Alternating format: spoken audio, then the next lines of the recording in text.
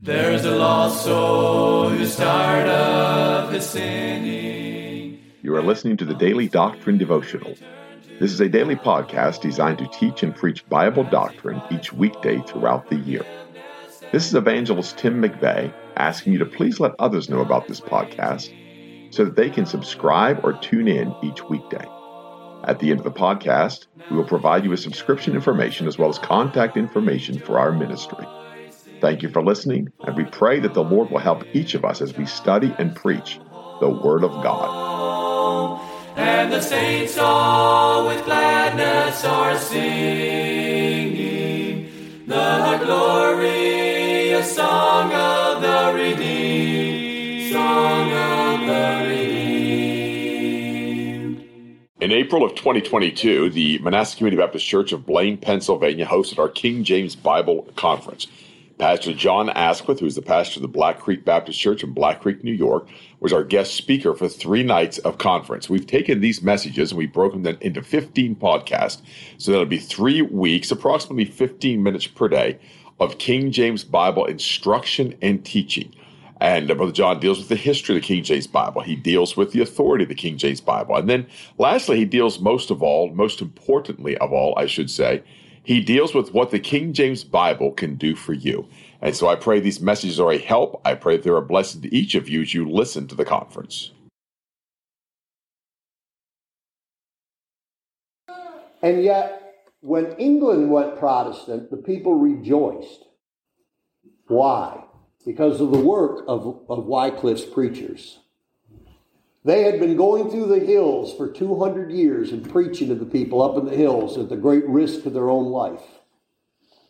And when Henry the Eighth took what's called the Great Bible. And you got the Great Bible right here. This Bible here, when it got put into English, it was so valuable that it had to be chained to every pulpit, so that no one would walk out with it. And there are eyewitness accounts of a man standing in a pulpit. The church is full as it could be. But outside, as far as you could see, there's crowds, even going up into the hills, crowds. And the man would read something from the Psalms, and criers would cry it out to the people, and then they would sing using one of those old hymns, Old 100, or something of that sort. And there's eyewitnesses of thousands of people singing these psalms together, rejoicing that the Word of God is there and the average man can have it. No other nation ever did that. No other nation. Rejoicing because the Word of God is there and then we can have it. Okay? Eyewitness accounts to that. England is just like any other country. You got a lot of screwy people, a lot of wicked people, a lot of bad people, a lot of good people. Just like any place, just like any family, any church, any county, any place.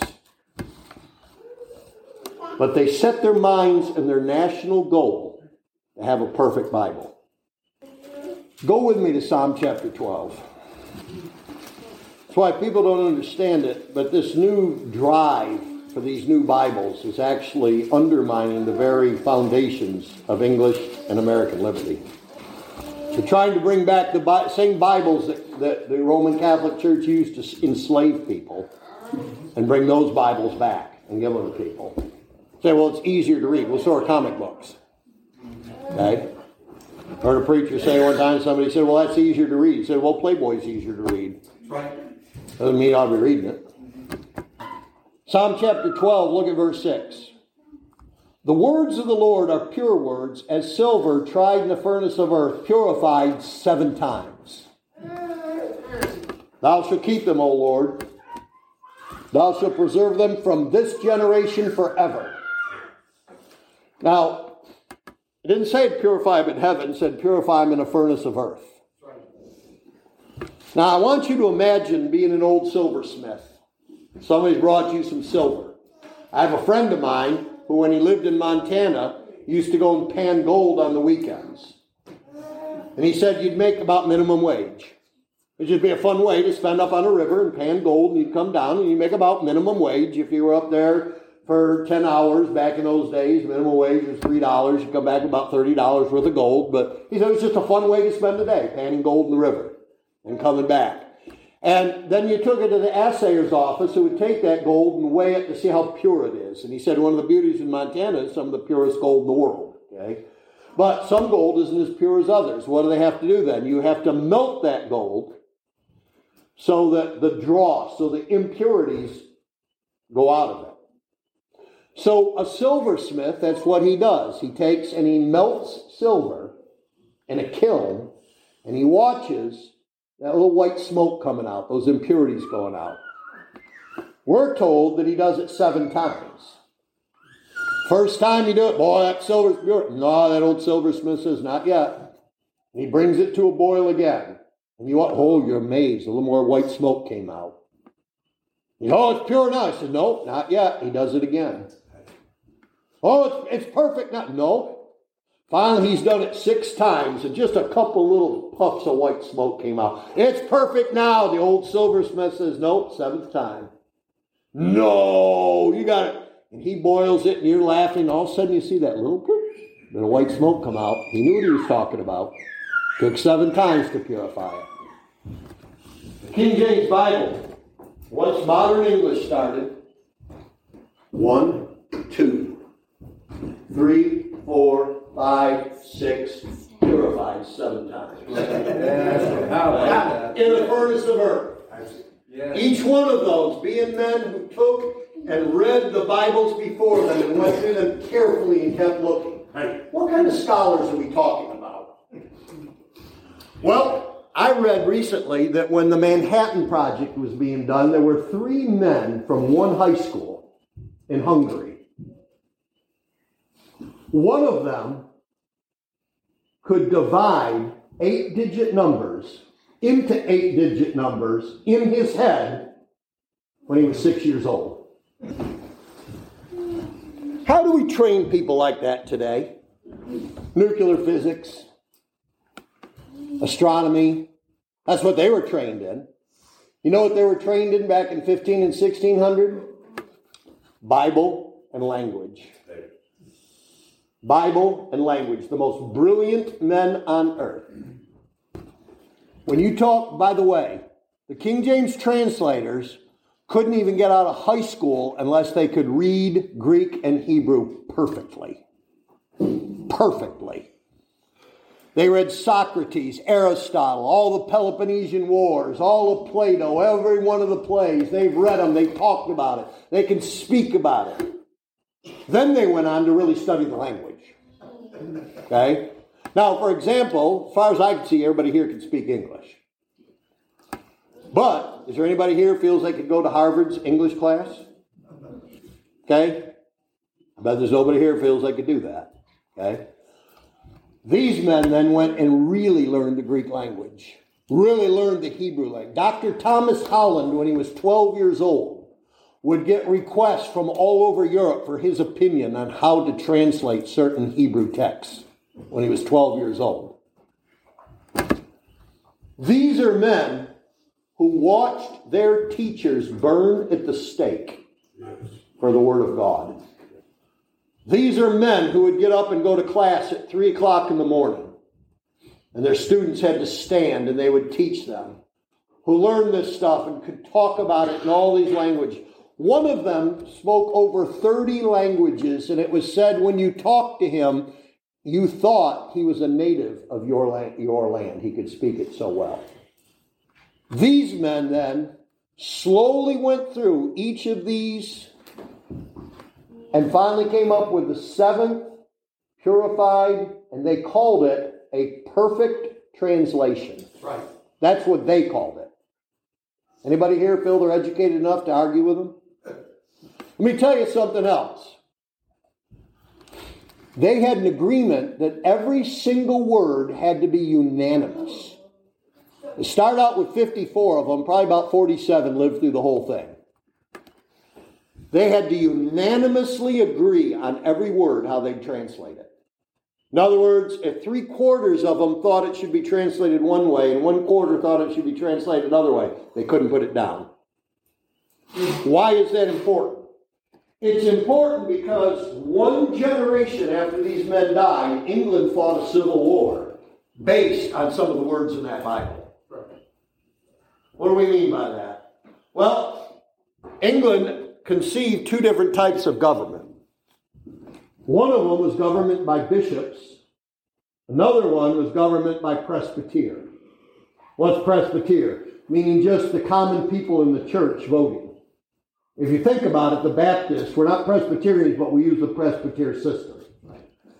Your pastor today is a pastor for a couple reasons. Number one, because God made him a pastor. But number two, this church agrees that he should be the pastor. If the majority of the people agreed otherwise, he couldn't be the pastor anymore. Okay? That's Baptist rules.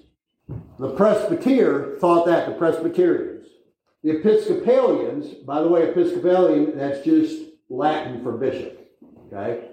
They believed that kings appointed bishops and bishops made the church to run. So sometimes how you translated a word meant a huge difference. Let me give you an example. In Luke chapter 17, Jesus Christ said, "The kingdom of God is within you." Okay? That's how the King James Bible. You know, most of the new Bibles say the kingdom of God is among you. Okay? Now, what's the difference? Well, what is the kingdom of God? Is the kingdom of God the churches and armies and governments? Or is the kingdom of God a spiritual thing inside of you? Which one is it? If you thought the kingdom of God was armies and castles and church buildings, you were what was called an Episcopalian. You believed in the rule by bishops. You thought the kingdom of God is among you. That our whole kingdom, all the counties and everything, that's all part of God's kingdom. Therefore, the king could tell you what church to go to. A bishop could have you put in jail. Okay? But if you believe the kingdom of God is within you, then it's a private thing between you and God. Right. And nobody can touch that. That's what the Baptists believe. Okay? It's called the liberty of the believer, the conscience of the believer, that no one can touch your conscience whatsoever. Okay? No one can tell you what to believe. But here's what the problem is. The Greek word can mean either one. Let me use an example. I bit my tongue for pain. Did I bite my tongue because I was in so much pain I bit my tongue? That could mean it. I was in so much pain I was biting my tongue. Or maybe my tongue is numb and I'm trying to see if the Novocaine's gone yet. So I'm biting my tongue to see if there's pain. I bit my tongue for pain to try to make pain. That English word can mean either, can't it? Right. Two completely different meanings. Well, that Greek word could do the same thing. You can take that Greek word and it could mean the kingdom of God's among you or the kingdom of God's within you. They're about to fight a civil war in the next generation over that very thing. And here's what they did. They assigned one man. Said, we want you to study that. He took 10 months. And he looked at every single place that preposition was used. Aristotle, Socrates, the Peloponnesian Wars, all the Greek tragedies, all those things. And at the end, when they're all together, he said, gentlemen, the kingdom of God is within you. And not one single man argued when they saw the evidence. And some of them were devastated because they were separated as Democrats and Republicans. Some of them were humiliated, and yet they knew he has the proof. And then some little twit from Bob Jones University with 3 years of Greek is going to come and tell you how that ought to be translated. Some little twit's going to hand you an ESV and say, this is more accurate. For whatever reason, it has pleased God to give the English-speaking people a perfect Bible. It has pleased him. What has been the result of that? The result of it has been, at one time, the sun never set, but that English soldiers weren't somewhere in the bright noon guarding missionaries. That God has used the English language to conquer the world. If we were to go through here, we had the descendants of many different people, and yet we all come together and speak one language. It's a unifying language. You know what the Bible said in the book of Genesis? When God confounded the languages, he said the people are one and their language is one. And he said there is nothing they can imagine they can't do. Think of that scientifically. Speed of light, travel to stars, go backward in time. If you can imagine it, God said you could do it if you all spoke one language. You know what's happened since the world all speaks English in scientific journals? Scientific knowledge is going through the roof. Our children will be able to go to Mars. Okay? We do things. Trying to find where. Oh, here's my phone. I used to work for a place called Radio Shack. In 1980, it would have cost about $1,000 to have a reel-to-reel tape player, and it probably would cost about $5,000-$6,000. A reel-to-reel tape player, some kind of a computer, recorders, and cassette players, and all that kind of stuff. Today, it's all here. Every bit of that's here. It bankrupted Radio Shack. The idea that anybody could just pick this up. Do you realize in this phone here, I have more computing power than all of NASA did when they sent the first men to the moon? Right. Yeah. I have more computing power right here than all their computers together back when the first moon landing happened. Okay, why? Because the whole world's speaking English. If a Russian scientist wanted to share his paper with an Indonesian scientist, he'd write it in English. Right. When a Japanese airliner wants to land in India, they speak in English. Okay? Why? When all the 150 different dialects of India get together to have a parliament, they speak in English. Why? Because the English people honored the Word of God, and God honored the English people and put it here. Does it make English people better? Not that I've ever noticed. Okay? Just as crummy and just as sinful and just as terrible as every other people on earth. But what advantage do we have? God committed the oracles of God to us. It's a wonderful thing. Tomorrow we're going to look at the practical applications. What's it mean to you to have a perfect Bible? Father, thank you for what we've learned tonight. And I do pray that you bless us and just make the Word of God to be rich in our lives. And I pray this in the name of the Lord Jesus Christ. Amen. There's a lost soul who's tired of his sinning, and he longs to return to the Lord as he cries for forgiveness and mercy. God is waiting. You have been listening to the Daily Doctrine Podcast with Evangelist Tim McVeigh. For correspondence, please contact us through our website and someevangelists.com. and use the contact form to connect with us.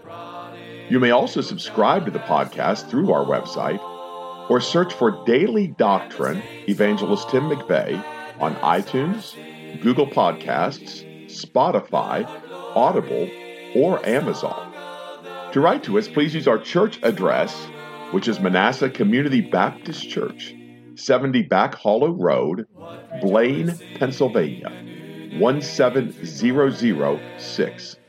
Thank you for listening, and we pray that the Lord will help each of us as we study and preach the Word of God. Don't forget to subscribe and tune in tomorrow.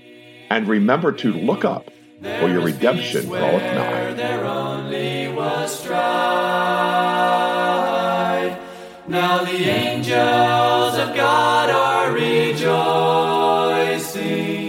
for the prodigal child has come home, and the saints all with gladness are singing the glorious song of the Redeemer.